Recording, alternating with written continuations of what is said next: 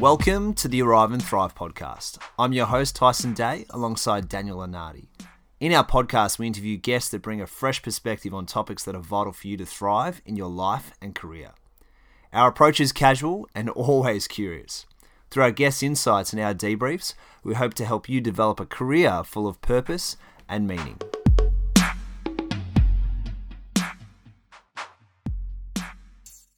In this episode, we speak with Phil Hayes. Phil is the Director of Sales working for an Australian tech startup. An all-round amazing bloke, he's had a career that has transitioned and developed to align with his self-purpose and values.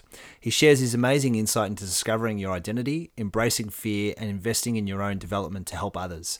You can follow Phil's updates on LinkedIn and check out the amazing work that he is involved in with various networks, organisations, and charities. We hope you enjoy the episode. Phil, welcome to the Arrive and Thrive podcast, mate. Thank you so much for joining us on your Zoom platform. Thank you. No worries. Thank you very much, gentlemen, for having me. It's a pleasure. And technology tests us at time. It tests us. That's it. It tests Thanks us. for coming in, Phil. That's all right. It's all good, my friends. We to our listeners, we were joking at the start because our meeting was meant to start at 7 and now it's 10 to 8 and our technology has finally decided to work, and it's all thanks to Phil because we're using his Zoom account. So thank you, Phil. This episode's brought to you by Phil's Zoom account. That's all good. It's all good. That's resilience right there. That is not giving up. That's it. And so I suppose from our perspective, Phil, we know why we wanted to get you on the show, because we think you've had a great career and you're doing some fantastic work at the moment, and the values that you bring into your work around sense of belonging and purpose, I think, can really align for a lot of our listeners. So I'd love to hear from you what you're currently involved in and share your story. Yeah. And like I say, it's a pleasure to be here and share these sites. And I think if it can help just one person out there, then that's going to be a great thing from my point of view. But yeah, I've had a career probably that span over nearly 20 years now within the sales industry and across a whole different, wide range of segments, and currently working within a startup space, and it's basically an employee engagement experience platform aimed at corporate companies to supply basically, self-help and tools and kind of resources to working parents, because it's tough being a parent and juggling, your work-life responsibilities and your personal life responsibilities, and trying to be present for both is a challenge at times, being a father myself of two. And we just want to make, parents being able to be the best version of themselves, and companies really tap into that, maximizing the benefit of these people, because they're great people. They haven't lost their drive or enthusiasm. They've just kind of had a more bigger workload handed to them, and you need to kind of like work through that. So yeah, it's an exciting space to be in. It's the tech space, and especially in startup, it's never a dull moment, and especially with the current environment we're in is even more challenging. But I think, with any challenge, it creates a new opportunity and a new idea to be created and brought forward. Definitely. And mate, from your perspective, what made you want to get involved with such a company? Yeah, it was a good question. I think, going back some when I started my first career, I went to college and university like most people did when they're younger, and that was the path I was told to go down. And it was not something I purposely sought out, but I knew I had a passion for kind of people and connecting with different people, whether it be in social environments or kind of work environments. And after coming out of university, I was actually a police officer for around 2 years in the UK, and again, not a choice I chose. It was something that I thought would be a good idea to do. My father was a police officer for 30 years, and kind of follow the family steps. And I learned a lot from that process, and I learned a lot about myself. But it was through that I thought, this doesn't give me passion. It doesn't get me out of bed in the morning and I go, I really want to do this. And as much as it was rewarding at times, it was very, very taxing. It just wasn't me personally that I wanted to be.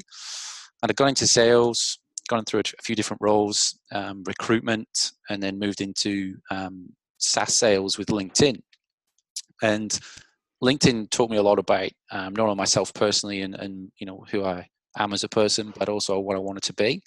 And it was through that drive and real kind of like this company that started from nothing. You know, started in a living room with Reid Hoffman and 3 other people around, kind of just let's share some jobs. And now it's, you know, it's a global solution. I got this real drive and passion around, you know, things can be created from just an idea or a spark, and with enough will, passion, and you know, kind of tenacity, you can push that forward and drive it forward. And it's from there, you know, I started to say to a few friends at LinkedIn, you know what, I think I'm gonna go to like a startup and, or like a smaller business. And people would look at me mad, going, you work for one of the biggest global tech companies in the world, you get great benefits, you get great pay, you can ride around the office on a scooter, you can drink as much kombucha as you want, you know, it's like, you're living the dream, what are you doing, you must be a fool. And it was it's that constant need to kind of like say, well, what if I just try this? And, you know, and I push myself that little bit further. I may fail, I may fuck up, I might not get it right, but the amount of learnings and kind of rewards I'll get through that process is going to, you know, far outweigh any pay packet or any kind of benefits or that you could get, because that is essentially who I've been my whole life, is push yourself that little bit harder and see what you can achieve. And, you know, through that was where I've constantly put me into environments where I'm under pressure. I'm having to think on my feet. You know, it's challenging, you know, it's stressful, but it's really, really rewarding. And I come out a better person the other side. And that was why I started to go for these kind of tech startups and landed me where I am at the moment. That's amazing. Because the thing I love too, mate, is that you're able to have that self-awareness of going, hey, something is a little bit off, or it's, you know, I feel like it could be better on the other side, or the grass is greener. Can you share with our listeners, from your perspective, what did that feel like when you were going through the motions of work? Yeah. And you were kind of going, look, maybe this isn't as fit for the person that I'm working towards? It's a really good kind of question. I think, you know, majority of society will have gone through or experienced this at some point in their life, is that, you know, you get a good job, and, you know, and it's often said from, I've had it from career counselors and at school, you know, do a job that makes you happy, or get a job that makes you happy, and those kind of things. And a lot of people follow that, and whether that's in their personal life or work life, it's, yeah, you know what, I do, this job makes me happy, and I'm happy. But happiness is non-linear, and that's a real problem there, because what makes you happy today could frustrate you tomorrow and could really piss you off in like another 2 years. So but people then kind of go back on themselves and say, well, I've gone so far, I can't turn back now, and I just have to do this. But, you know, for me, that then becomes existence and not living. You know, we've got such a short time on this world and in this life, that you've got to go, you know what, I want to turn back and look back at my, you know, when I'm gone, and, you know, what did I achieve, or what did I do? You know, maybe I didn't get it right all the time, maybe I did fail, but I didn't give up. I kept on going and kept on having that tenacity to keep going and testing myself regardless of all these things. And you know, you go through the motions when you're in a job, and a lot of people will feel it's like driving a car. Sometimes you get in a car, you shut the door, you turn the engine on, you start driving, you get to a place and you're like, I don't even know how I got here, because you're on autopilot. You can just do it without thinking these days. And that's when you get into a job where you can walk into your job and you can probably do 90% of it without even having to think. But, you know, does it make you happy? Does it actually spark that joy and that excitement in the gut of your stomach that goes, you know what, I'm really doing something here, but I'm making a difference. I feel good in myself, and I think I'm helping others around me as well. That's the thing that, you know, is a real spark for me. And, you know, there's certain people and authors I read and things that spark this in me. And I want that self-belief within me that no one can tell me what I can and can't do. Only I can do that. And that's under me. You know, the only thing that stands between me and success is myself. And people will try and label you or say you can or can't do things. And they may have an idea, but really deep down, the only person who can prove them wrong is yourself. And having that ability to test yourself, that's the only way you're going to find out whether you can or can't do it. And if you can't, that's great.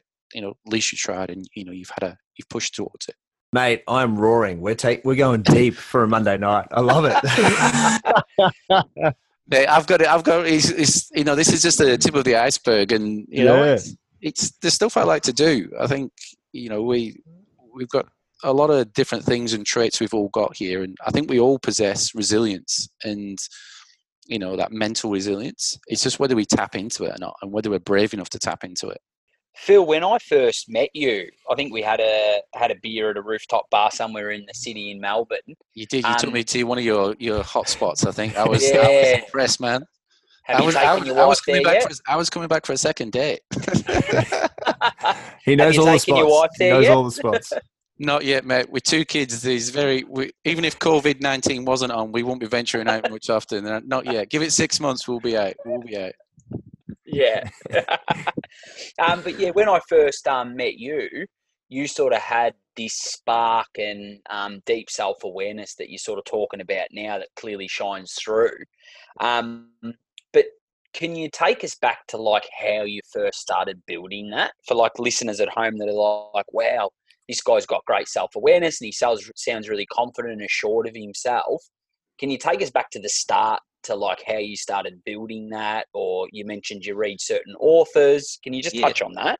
Yeah, absolutely. And I think the one thing around self-resilience and mental resilience is I used to perceive that as, well, that person must be really strong mentally and that's so tough that they're not afraid of anything. They've got no fear. They're not scared. They've never messed up. They've been perfect, which is impossible. And I think mental resilience comes from, and that self-awareness and self-purpose comes from fucking up every now and then and failing and going, you know what, I'm not perfect, but everything I'm not makes me who I am. And it took me a long time to get that. And I think it stemmed from my childhood, is that I didn't come from a bad home. I came from a great home. My dad was a police officer. My mum was a nurse, but they'd both been married before. And, there were troubles with those kind of things. And it was from that, I was the youngest child out of about 3 or 4. And growing up, I was the runt of the litter. And, I think one of my brothers, picked a weakness in me and he could see it. And he was like, I can manipulate this boy. I can tell him what he is or what he isn't going to be.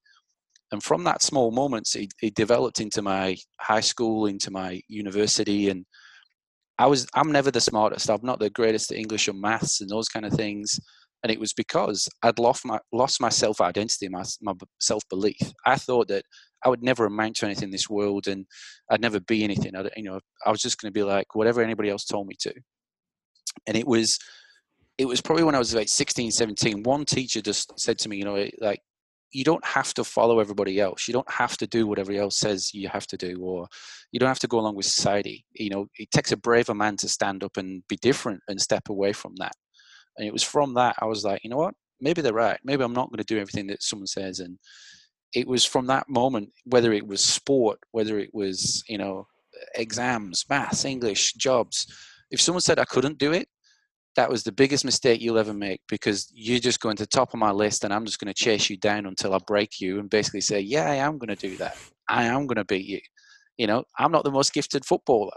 I only retired playing football last year, and it's just through sheer persistence of going, you know what, I'm going to push myself a little bit harder and see what I can achieve. And it was from those things that, I got to where I got to, and it was not giving up, but also not being afraid to actually get it wrong every now and then, not having all the answers. And I think that's where that self-confidence comes from, is because people have tried to label me in my past and in my career and gone, oh, you can't achieve that, or you can't be that, you can't be a people manager or a people leader, or you can't do this. And it's like, well, who says? Why not? And I break it down to 3 things for me: is my identity, fear and vulnerability, and then investing. How much you invest in yourself. And that's how I get to where I get to, is that my identity of me is who I am. And I'm not going to try and be like somebody else. And I know sometimes when you're hiring people, and Dan, you'll know this from our previous role, that is that bias. Oh, you should be more like Dan, or you should be more like Tyson. Well, I could be, but I could just be Phil, because that's who I am. And I play to my strengths, not somebody else's. And, we each are individuals and we've got strengths that we can rely on. And it's about tapping into those and saying, well, yeah, I'm not good at that, but I'm great at this. And that's what's going to push me forward and what I can do better. And I think that's what you've really got to start with. That is like, addressing who are you? And, ask yourself little questions like, well, what's important to me, and what do I want to achieve, and what person do I want to be? That's the most important. You've got to set those fundamentals first before you can move on to anything else, because you've got to be comfortable with who you are. and a big part of that is leaning into fear and vulnerability, is that you'll try and protect yourself, because you don't want to go, well, I don't want to do that because I might get hurt, or I might mess up. Who cares? Give it a go, give it a crack. And because you might surprise yourself what you can achieve when you do move forward. And that's where I've learned these things from, not only myself, but from leaders and authors and certain people who have shown the same thing. Tyson, I know you're reading your 6 books and those kind of things, and there's a book by a guy called David Goggins, and it's called You Can't Hurt Me. Oh, amazing book. It is unbelievable. It doesn't matter whether you are a sales rep or a graduate, a student, a 30-year-old CEO. You can learn something from it, and he's just a regular person like we all are. We all enter this world equal, but at some way along the lines, people kind of hierarchy each other and say we're better than others. But people can tell you can't achieve stuff, but he does. He just resets that mind, and he talks about getting your mind bulletproof.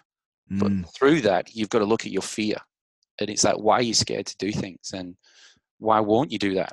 Analyze it, because all those things, when you start stripping them out, yes, you have scars, yes, you have pain, but if you start to look at it, it heals over and it becomes tougher. You get scar tissue, and then you can move forward and can become stronger. And that's how you get this courage to do different things, is by looking and analyzing these things about yourself. Yeah, mate. I actually listened to that book through audiobook over summer, and I was I was so G'd up after Christmas. I was just like, yeah, he's a phenomenal human being. Incredible. Yeah. Absolutely incredible. He is, and I think these people like that. I read Reid Hoffman's book as well about blitzscaling. Another great book. I think anyone who's in corporate and been stuck in corporate for a long time, read Reid Hoffman's book around blitzscaling, because it shows you that he was a guy that has built multiple companies, around the world. But you've got to change the way you think. You've got to think fast and not be afraid to fail. Fail once, great. Fail twice. As long as it's not the same mistake that you keep repeating, then that's okay. It just shows that you're not afraid to learn, and you're not afraid to, give it a go and try something new. Given the current climate that we're in, there's, as we were discussing before the podcast, around, challenge creates opportunity. I think that's a really good, important factor for a lot of people to think about moving forward, especially through what we're currently going through, in that, people are going to be faced with many challenges. Some ideas that perhaps come out of those challenges may fail, but moving forward and learning from our mistakes is going to be vital for the community and every individual, I think, to move forward. Absolutely. And I think, it's without getting into the politics side and all the other stuff of it, is that, we, like you say, through these catastrophe, these things happen, and there's a lot of stuff going on at the moment with people like, panic buying and hoarding and stocking and getting all this food in, and then we can't get stuff because it's all overseas. One thing that might come out of this is that Australia needs to produce more, manufacturing here in Australia. If everything's manufactured in China and we can't get it into the country, we isolate ourselves off, we shut ourselves off from the rest of the world. The hoarding stuff, I think the reason that people are going out and trying to buy all this food is because they're scared. They're not willing to lean into that fear and analyze, what is that fear? What are you scared of? What do you think is going to happen? It's those people are going, well, oh crap, what's going to happen? But then you've got companies going, we don't do flexible working. We don't do remote working from home. But now they're having to learn. So more businesses in Australia may be able to, operate through a remote workforce and flexible working, which creates a better mindset, healthier workforce, better well-being. So these huge benefits that could come from this, but we've just got to be able to accept them and actually acknowledge them and go, we didn't do that so well, but we could do this better. In your opinion, where do you see the workforce heading in that regard? Because I think you would have been exposed to some pretty cool tools through your career and stuff that's continuing to evolve. I know from the people that I've spoken to who are already working at home that they're loving it. Like the opportunity to minimize their commute, spend more time with their family and friends, and still be quite productive because there's less distraction from the office. Like, where do you think that's going to go? I think this is actually, it's almost like a test case or a dummy case run of what it would look like, because I'm sure there's going to be a lot of mindsets shifted and changed out there, because I think it's a generation thing that, you have to be seen to be heard, or, how do we know they're working if they're not sat in front of us? And we're going to have to shift to that workforce where it is outcomes driven, not what time are you in in the morning. So if you can get your work done in 4 hours, then bravo, more, well done for you. And like you say, you cut down the commute times.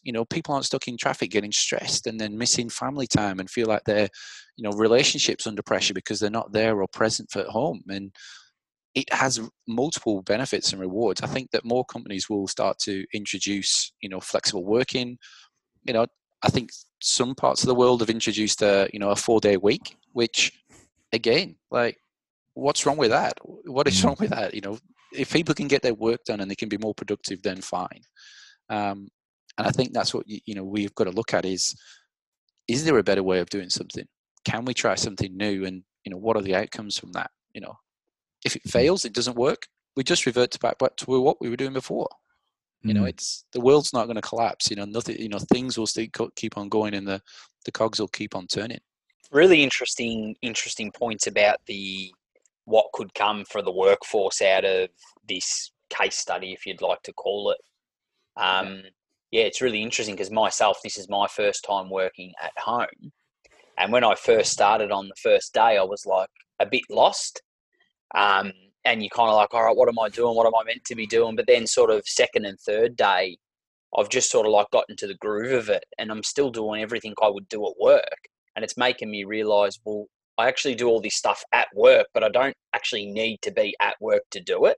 Yeah. Like, it would be great to be at work for maybe 40, 50% of your week, but there's still that other 50% that you could clearly just be at home, saving commute time, spending more time with family, and you're in a better headspace. Yeah. Like last week, I worked from home on Thursday, and on the Friday, I didn't feel like it was a Friday. I just felt like I was refreshed. Yeah. It will. I think that's where a lot of stress comes from, is that there's an anxiety and stress around, am I doing enough? Am I working hard enough? Am I working long enough hours? And I think that we'll see less and less in that in the future, that it wouldn't be a case of, well, you've worked till 8:00 at night, great, you get a promotion. It should be a case of, well, what outcomes are we driving? Have we increased engagement? Have we increased our mental capacity? Have we increased productivity within the workforce? If all those things are showing positive signs, then we should be leaning towards this. And I think that's why, again, a lot of companies, don't do this, is because they're fearful. They're fearful of what would happen. But you have to take an intelligent risk every now and then and say, well, you know what, we're going to lean into this. We're going to give this a go. And if it works, the rewards will far outreach the negatives that we think in our mind might happen. I have another one for you. When we did the pre-interview, before we do our podcast, we get our guests to just fill out a quick, form so we know what they want to talk about, what their passions are, what they're interested in. And in your one, you mentioned something about societal net worth. Yeah. And I've never really heard that term used before the way you used it. Can you tell us a bit about that? Yeah, I think I touched on it previously. Back in the day, I'm showing my age now. I'd probably call it my currency. So when you go to another country, you say, well, I can't just go into Australia and go, I'm going to pay with pounds. I'm English, I'm going to pay with pounds. You're like, no, we use Australian dollar here, mate, and that's what you're paying with. So we have our currencies, and we don't try and change that for anybody else, because that's what our net worth is. And I think society net worth has to evolve, because what's happened through social media and these chains is that people benchmark themselves off what other people are doing. And, stuff like Instagram, which has changed recently around mental health, and which it's definitely having an impact on, is, how many likes did I get on Instagram? or how many people are following me, and all these kind of things that are our values basically. Oh, that makes me a good person. No, it doesn't. And I think there has to be a shift in that, in terms of how do we understand what our net worth is and what is our society worth as a a group. And I think from school ages to children's ages around mental resilience and being able to understand your own net worth and what your worth in society is imperative for the future of the economies, businesses, and humanity, basically, because we all have a role to play. And it's the Prime Minister said it last night, is that some people are playing their role in this part in Australia at the moment, and some people aren't. And it's the younger ones that maybe go, oh, well, it's all right, cool, I don't get it. No, you might not get it and nothing happens, but it's the impact you'll have on the rest of society if you pass it on. And they don't understand what their value is. They are quite a valuable commodity to our society, because they could actually damage a whole heap of the society if they don't control that and manage it. So it's really about understanding who you are and that net worth, basically. And it comes down to that self-worth is, yes, I'm good at some things and I'm not good at other things, but it doesn't make me a bad person. That makes me who I am. That makes me unique. And that's you've got to own that and walk around confident with your shoulders back and go, yeah, that's me. If you like it, you like it. If you don't, you don't. Mate, when do you think you found that confidence to be like that? Because I think for me personally, I feel like I only was really comfortable in my own skin and would feel comfortable standing up for what I believed in when I was around 20, 25. I'm 30 now. So yeah, love to hear from your journey around when you really felt that's true self-belief and that full self-awareness. Yeah, I think it took me a long time. Like, I think it gradually increased over time. We all know right from wrong as kids growing up, and as we get into younger years, you'll still know the right from wrong, but you might kind of venture off and go with the pack and do silly things just to kind of again gain that social accreditation that you're cool, or you're in with a group. And I probably it probably wasn't until I was like 30 and I passed that. And I'm very open about my mental health and well-being, and I've had some really low times and I've had some great times from it, and I've come out better from acknowledging these. And I think when I've been at my worst is when I've not had that self-worth and that self-concept to go, you know what, this is me, and I'm going to do what I'm going to do regardless of what other people think. And when you start to chase other people's validation, or kind of say, yeah, you're a good bloke or whatever, we're all good people, but we just got to own it ourselves. And I think it was probably early 30s when I really started to realize that if you start to kind of lean towards the people for your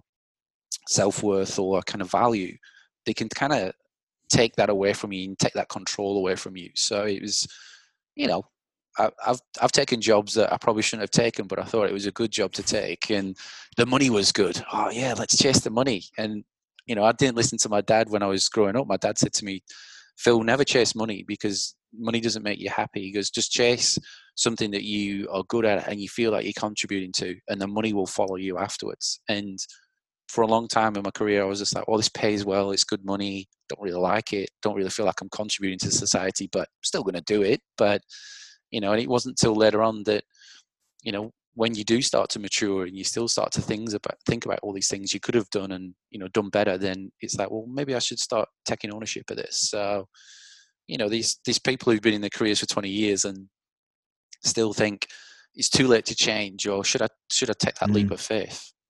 Hell, why not? What have you got to lose? Exactly.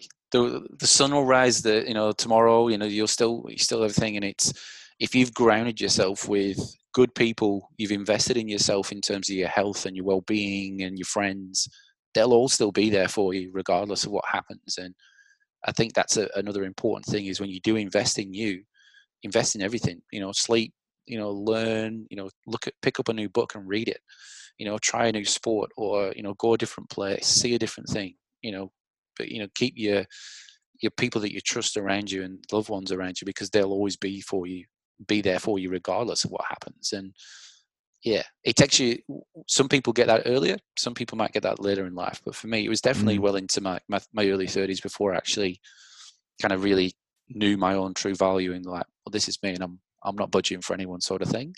in the kind of the nicest regard sort of thing. It's I know what I can do and what I can't do.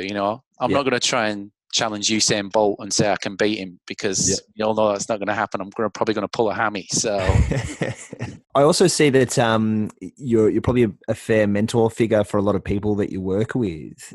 For people out there listening who want to step into that space around becoming a mentor, what are some things from what are some, I suppose, teachings that you feel are really important in that mentor-mentee relationship? I think it's really important, at the very start, like I said about the identity piece, it's a really good place to start with. Is like, what's important to that person? What do they want to get at? What do they want to achieve? And, what person do they want to be, or what is it they're trying to, kind of get to? So then at least the mentor can actually start to like hone in on those skills, or even say, well, you know what, I will be a good match or I won't. A lot of my mentoring came from just actually helping people in work, or seeing people, that could use some advice, and, just going to them and asking and offering, which it was funny. It probably happened more at LinkedIn, whereas, I almost took on a leadership role as a manager, but I wasn't a manager. I was just kind of, if someone needed help, I'd go to a sales demo with them, or I'd help them with their sales pitch and their deck.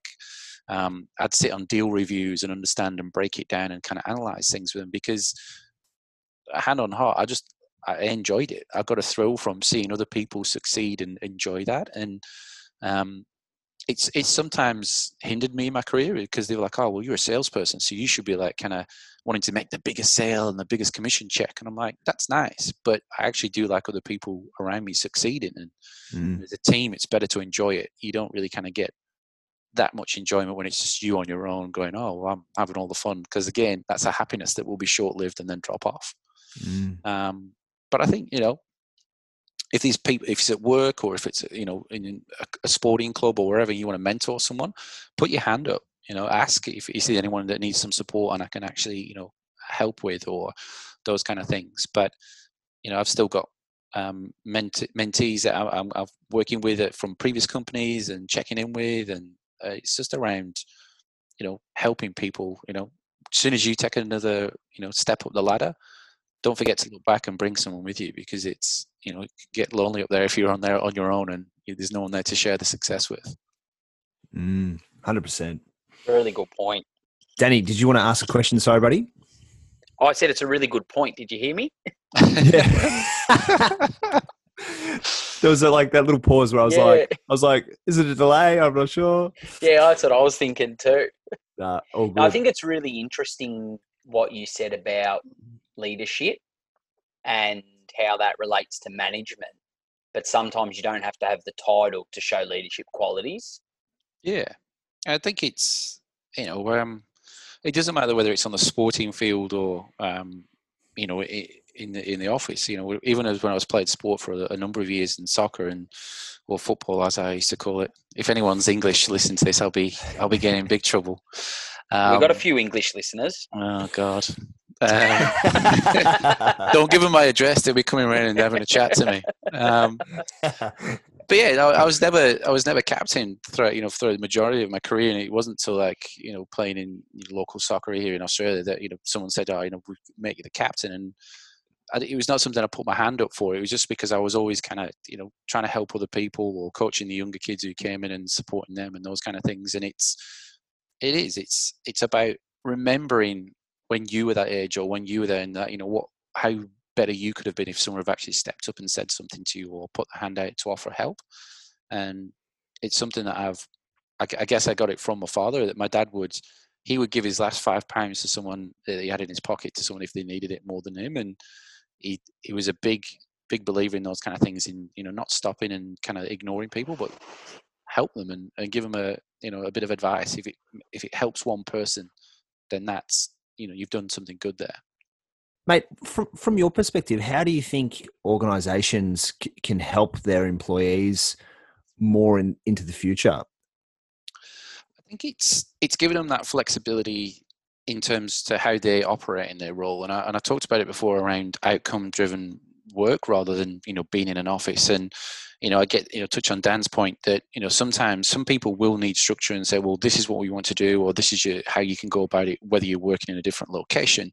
but some people will be able to flourish and thrive in a certain environment, and you should be tapping into that and pushing that and saying, well, how do you work best? And how do you want to be coached? How do you want to be managed? How do you want to be mentored? And all these types of things, rather than setting a policy and then saying we're just going to spread this across our whole workforce and hope that everyone just achieves what we want to achieve through that.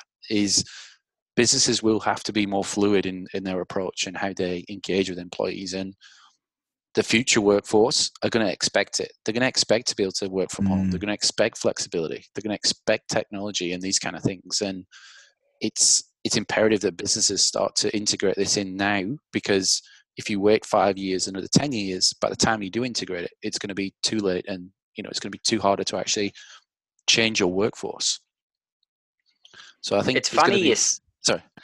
I was just going to say, Phil, it's funny you say it, because we've all been a part of this workforce for the last, 10, 15, 20 years, however it may be.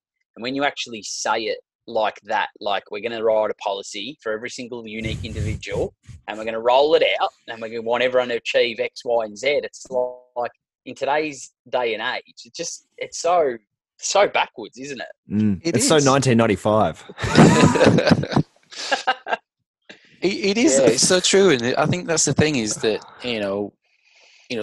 and you look back, and I look back at all different types of figures and people who stood up, like everyone from like Malcolm X, if they'd have just gone with the way that it was, nothing would have changed, and, we'd still have women that couldn't vote.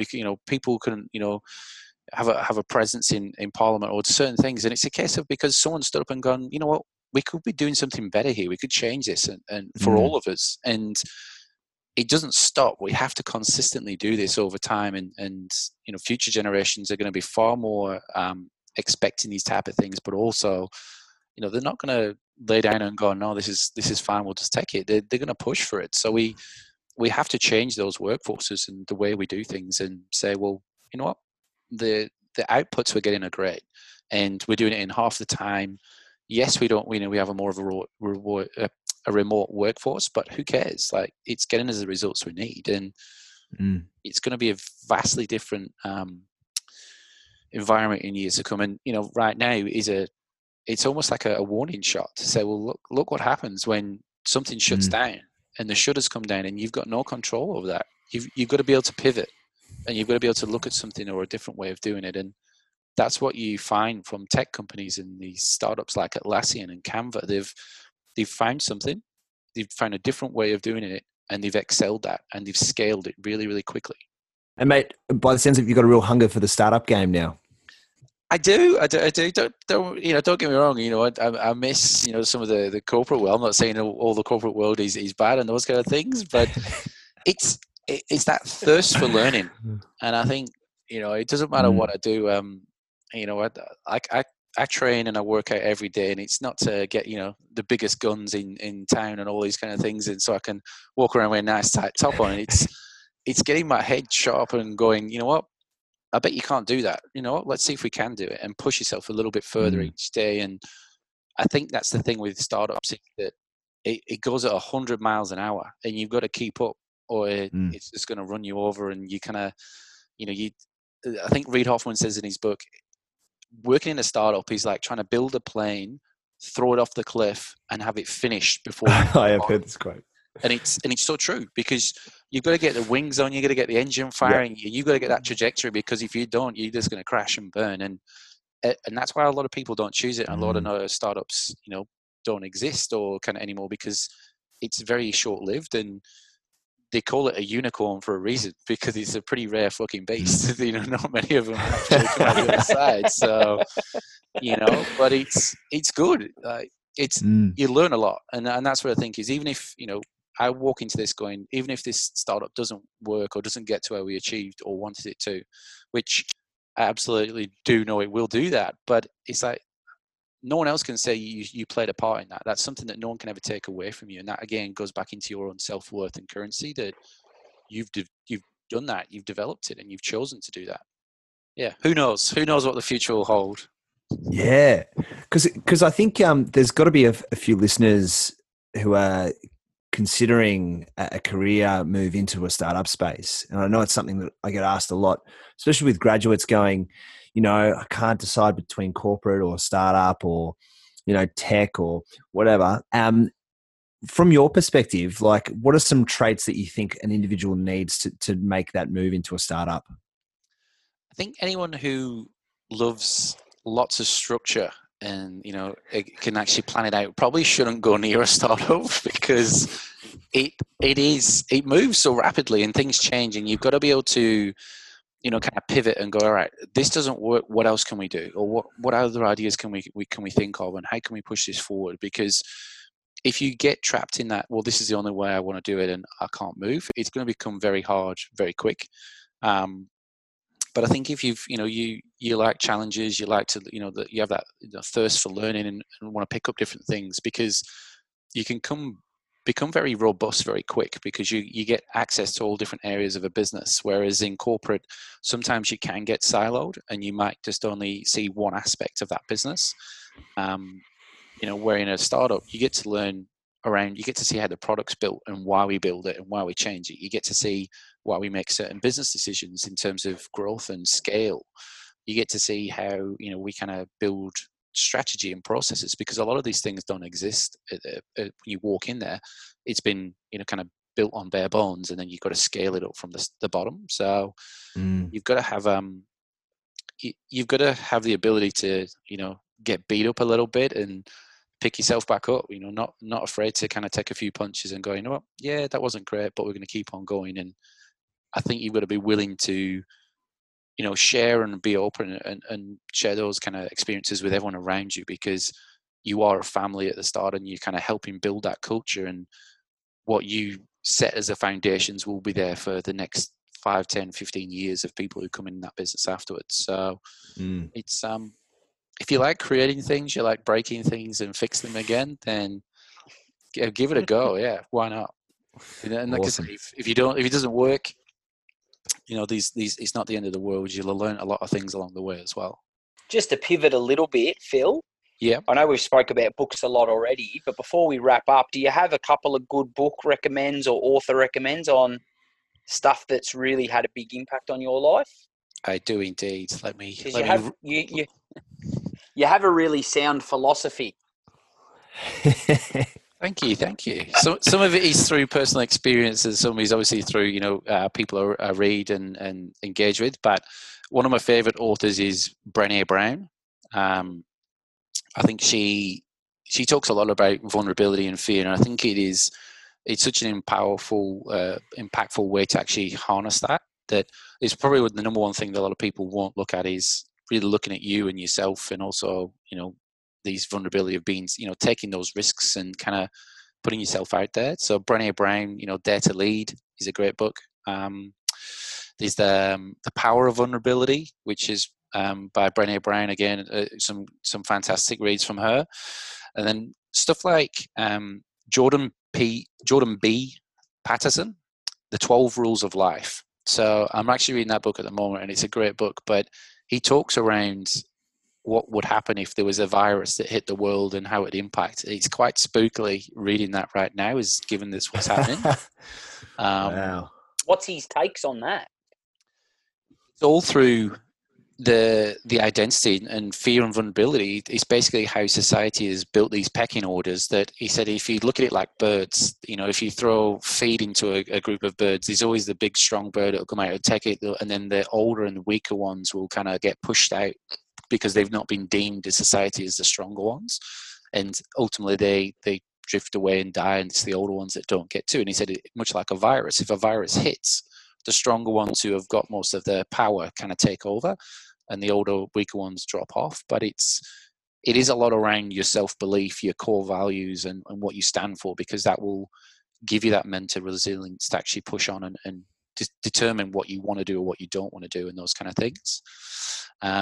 David Goggins, great book, You Can't Hurt Me. And Blitzscaling by Reid Hoffman is a great book. I think even if you are in a corporate world, you're thinking about startup, you're a graduate, it gives you a really good understanding, not only about the LinkedIn and these kind of companies, but also some of the companies that were, juggernauts years ago, like Nokia, and how they just dropped off, like how quickly they went from being a powerful business to nothing within a couple of years. And it keeps you kind of stable and humble about, don't get too cocky, and don't kind of ever think that if you keep on doing the same thing, it's just going to continue to generate success. You've got to keep moving and keep changing and evolving over the years, or else somebody else will do that for you and take it away.